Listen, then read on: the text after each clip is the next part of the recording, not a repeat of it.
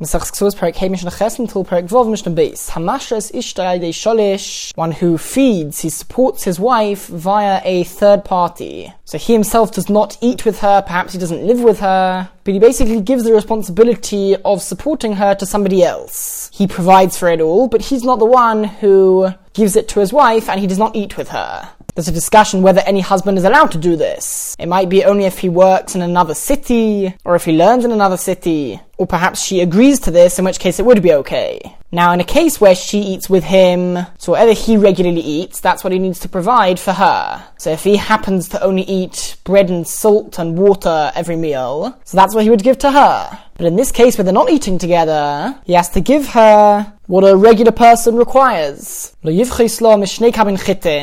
cannot give her any less than 2 kav of wheat. A kav is equivalent to 24 beitzim. A beitz is the size of an egg, so 2 kav is 48 beitzim. Now, in the average meal, one would eat 3 beitzim, which means that 48 beitzim is essentially enough for 16 meals. 16 times 3 beitzim is 48 beitzim. Now, in the times of the Mishnah, they would eat 2 meals a day, and on Shabbos, 3 meals. So in 1 week, she would really need 15 meals. That's 2 meals a day from Sunday to Friday, and then 3 meals on Shabbos. However, we're going to see later on in the next Mishnah that the husband is obligated to eat with her once a week on Shabbos for one of the meals. And we're talking about what he provides for her when he's not with her. So really he would only need to provide for her 2 meals for Shabbos, so she should require 14 meals a week, and not 16. But the Gemara explains that we give her 2 extra meals in order that if poor people come begging at her door, she will have something to give them. So that is 2 kav of wheat for her to be able to turn into bread. Or he could give, instead of giving wheat, he could give double the amount of barley. 4 kav of barley. Barley was worse quality, so 4 kav of barley would be equivalent to 2 kav of wheat. Although the truth is, Rabbi Yossi said, the only one who would give a double amount of barley was Rabbi Yishmael, because he lived near Edom, and in the area where he lived, the barley was particularly bad quality. But in general, if one is giving her barley, he does not need to give her double the amount, because it is not such bad quality. He should give her half a kav of beans, half a loig of oil. A loig is a liquid measurement, and she needs oil, both for cooking and for lighting candles. A kav geroigros, and a kav of dried figs, oi mone devela, or a mone, which is a weight of pressed figs. A kav is a measurement of volume. A mone is a measurement of weight, and the reason why the Mishnah is talking in terms of weight now is because in general that's what they would use when talking about pressed fig cakes. They would be sold by weight. If he does not have these dried or pressed figs, then he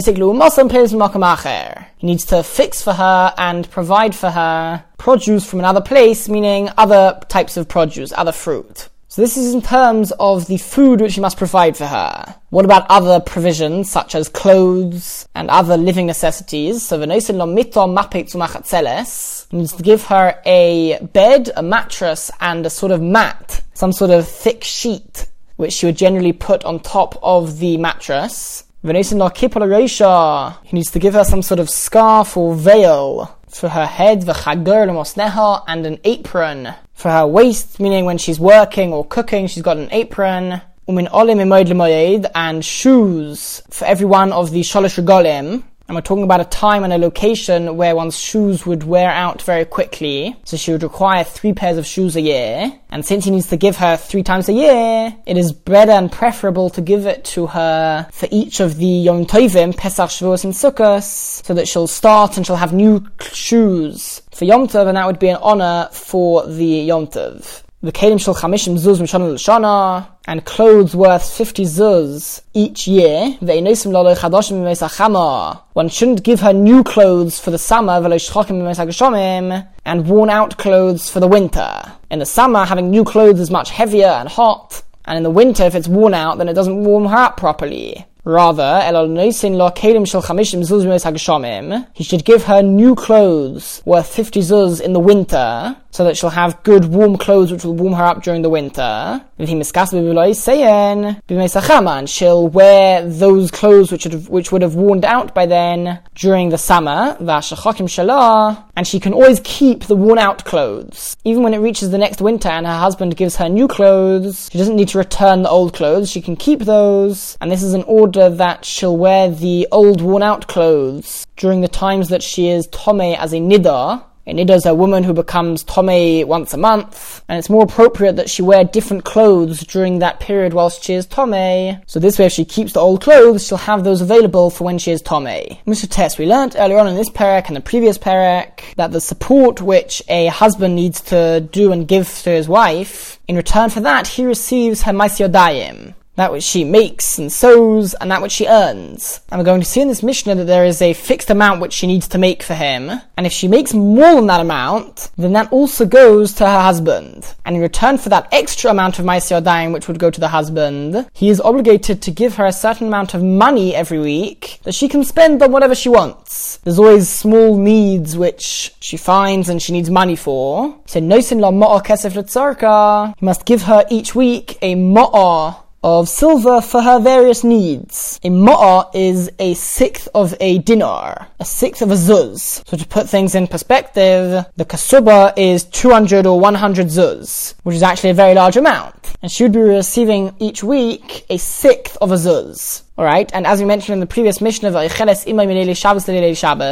she eats with her husband each Friday night. Even a husband who wishes to support her via a third party, he does need to eat with her once a week on Friday night. One of the reasons being is that this is the night of the week when one is supposed to have relations with his wife, or at least certain people, perhaps just Talmidei Chachomim, that would generally be the night that they would have relations with their wife, and therefore he should eat with her that night. If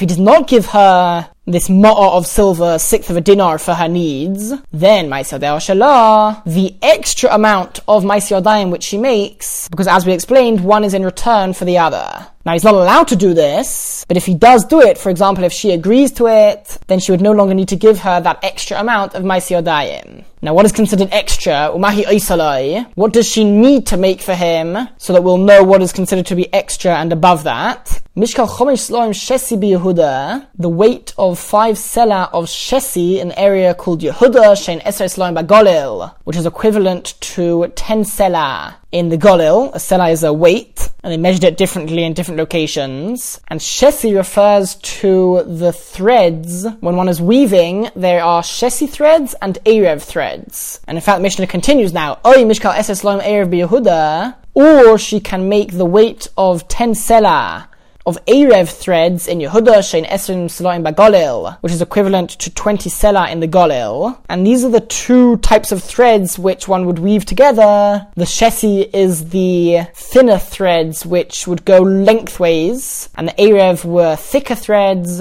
which would go widthways. And because it was thicker, so it was easier to make. It was easier to spin the wool for that purpose. And that's why if she is doing erev, if she's making erev threads, then she would need to make more of them. So this is the minimum amount which she needs to do for him. And any extra from that, that is in return for the ma'ah kesef. So if he does not give her that money each week, then she would not need to give him the extra amount which she happens to make. If she was nursing a child, then we reduce the amount that she has to make, and we also increase the amount that he needs to give her of food. Because when she is nursing, she herself needs more food. And the Mishnah now tells us that when are these words said, all of the amounts which we have mentioned in the past two Mishnayos? Be'oni should be Israel. That is referring to a poor man in the Jewish people. He needs to provide for her what the average person requires and eats and lives with, even if he himself lives with less. Because as we explained, since he is not with her, living with her or eating with her, so he can't expect her to have what he is having. Rather, he needs to give her what the average woman would have. But somebody who is more respected and is wealthier, and he has the wherewithal to provide her with more than that, it all depends on his honor, meaning if he is used to a more lavish lifestyle, then he would need to provide the same for his wife. He can never support his wife with less than what he is used to. Sometimes he might need to give her more, but never less. Perek Vav Mishnah Aleph. When somebody damages or injures somebody else, the Mishnah in the 8th Perek of Bava Kama lists 5 different payments which he must pay him. The question is, what happens when somebody injures a woman? To whom does he need to pay those 5 things? To the woman herself or to her husband? And the Mishnah is only going to discuss 2 out of 5 of the payments, because the law regarding them is not obvious. However, regarding 3 of them, the Mishnah doesn't even discuss, since it is relatively speaking obvious to whom he will be obligated to pay. So firstly, tsa'ar, for the pain which he caused her, certainly she would receive all of the money for that. The husband doesn't have any rights over her pain. She felt all of the pain, and so she would receive all of the compensation for that. Another one of the payments is for sheves. Sheves refers to making him unemployed, or for the amount of time which he's not able to work after being injured, so he won't earn money. So the person who injured him would need to compensate for that. So in our case, where he injured the woman, anything which she makes and earns, all of her maisi odayim go to her husband. So her husband is the one who is losing out by her not being able to work. So the payments for sheves would go entirely to the husband.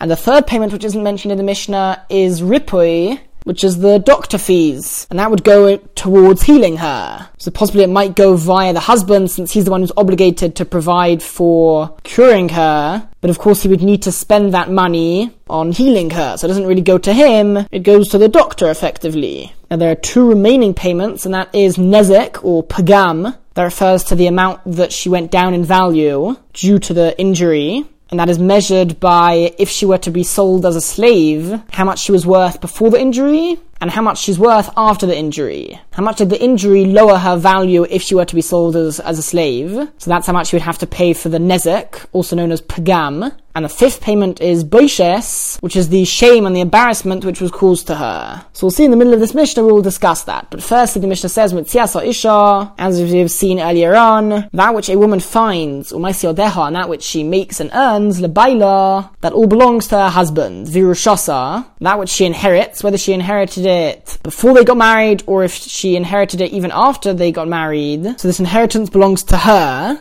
It's her property. However, he is able to eat the products of that inheritance during her life. As we learnt earlier on in the 4th perek, if let's say she has a field or something, so any of that produce which grows there, all of the benefits which come from that property, the husband has. And then once she dies, so he would inherit the entire field as well. Now says the Mishnah, Boshta, payments for her embarrassment and her shame, Ufugoma, and the payment for the amount that she went down in value, if somebody injured her, Shelah. According to the Tanakama, they both belong to her, because at the end of the day, she was the one who was embarrassed, and she was the one who went down in value. However, Rabbi Yehuda ben Beseira says that when she is injured and when she gets embarrassed, that also affects her husband. So Bizman Shabbos Seiser, in a situation where somebody injured her in a private place, which people can't see, or if they embarrassed her privately, then lo shnei chalakim, she would receive 2/3 of the payment, v'lo echad, and he would receive 1/3 of the payment. She received most of the embarrassment, and her injury affects her mostly. However, at the end of the day, the husband is still affected, so he receives a little bit. But b'zman shebagolui, in a time, in a situation where she was embarrassed or injured in an open place, so by embarrassment, it happened in front of lots of people, it was in public, or she was injured in a place which everyone can see, for example, her face. So this possibly affects the husband even more. Lo shnei chalakim, he would get 2/3 of the payment, v'lo echad, and she would only get 1/3. When she is embarrassed in public, this also is a shame on her husband.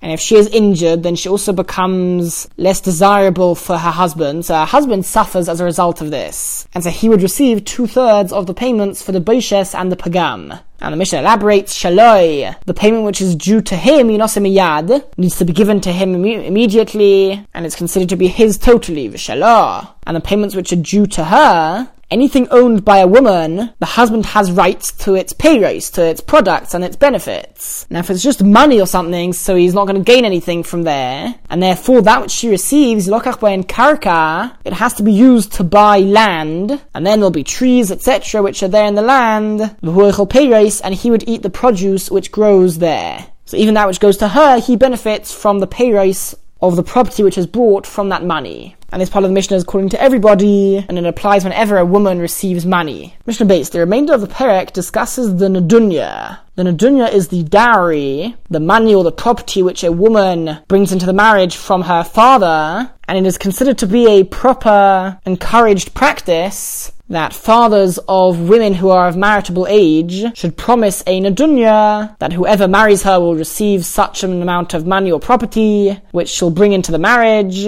and that way it will be easier for her to get married. Now, in the final parak of the Masechta, we're going to see a machlokes regarding the father of a bride who promised a nedunya to his son-in-law, and he performed kiddushin on that woman, but before they got married fully and went through the stage of nisuin, his father-in-law, the father of the bride, went back on his word. We're going to see machlokes later on at the end of the Masechta whether he is able to do that at all. It could be that the son-in-law is able to say, I'm not going to marry your daughter unless you give me the nedunya. So that's a discussion later on. But for now, the Mishnah says, if somebody fixes an amount of money which he's going to give to his son-in-law as the nedunya, and then umeis chasonai, his son-in-law dies during the Erusin period, before they have fully married, and now there is an obligation of yibum on that dead man's brother. Once a man performs kiddushin or gets married to a woman and then dies without children, there is a mitzvah on his brother to perform yibum on that dead man's wife. So this woman now falls to the dead man's brother, and he's going to marry her. And really that marriage is considered to be a continuation of the previous marriage. So the question is the father-in-law obligated to give the nedunya in the same way as he obligated himself to give the nedunya to the son-in-law who now died? The Chacham said, the father is able to say, to your brother I wanted to give this nedunya, but to you I don't want to give the nedunya. And his promise of the nedunya to the other brother who has now died does not obligate him towards this brother, because the understood agreement of the nedunya is that if you end up marrying my daughter, then I'll give you the nedunya. But until the stage of the full marriage, he's not obligated to give a nedunya. So now that the man to whom he'd promised the nedunya died, nothing obligates him regarding that nedunya.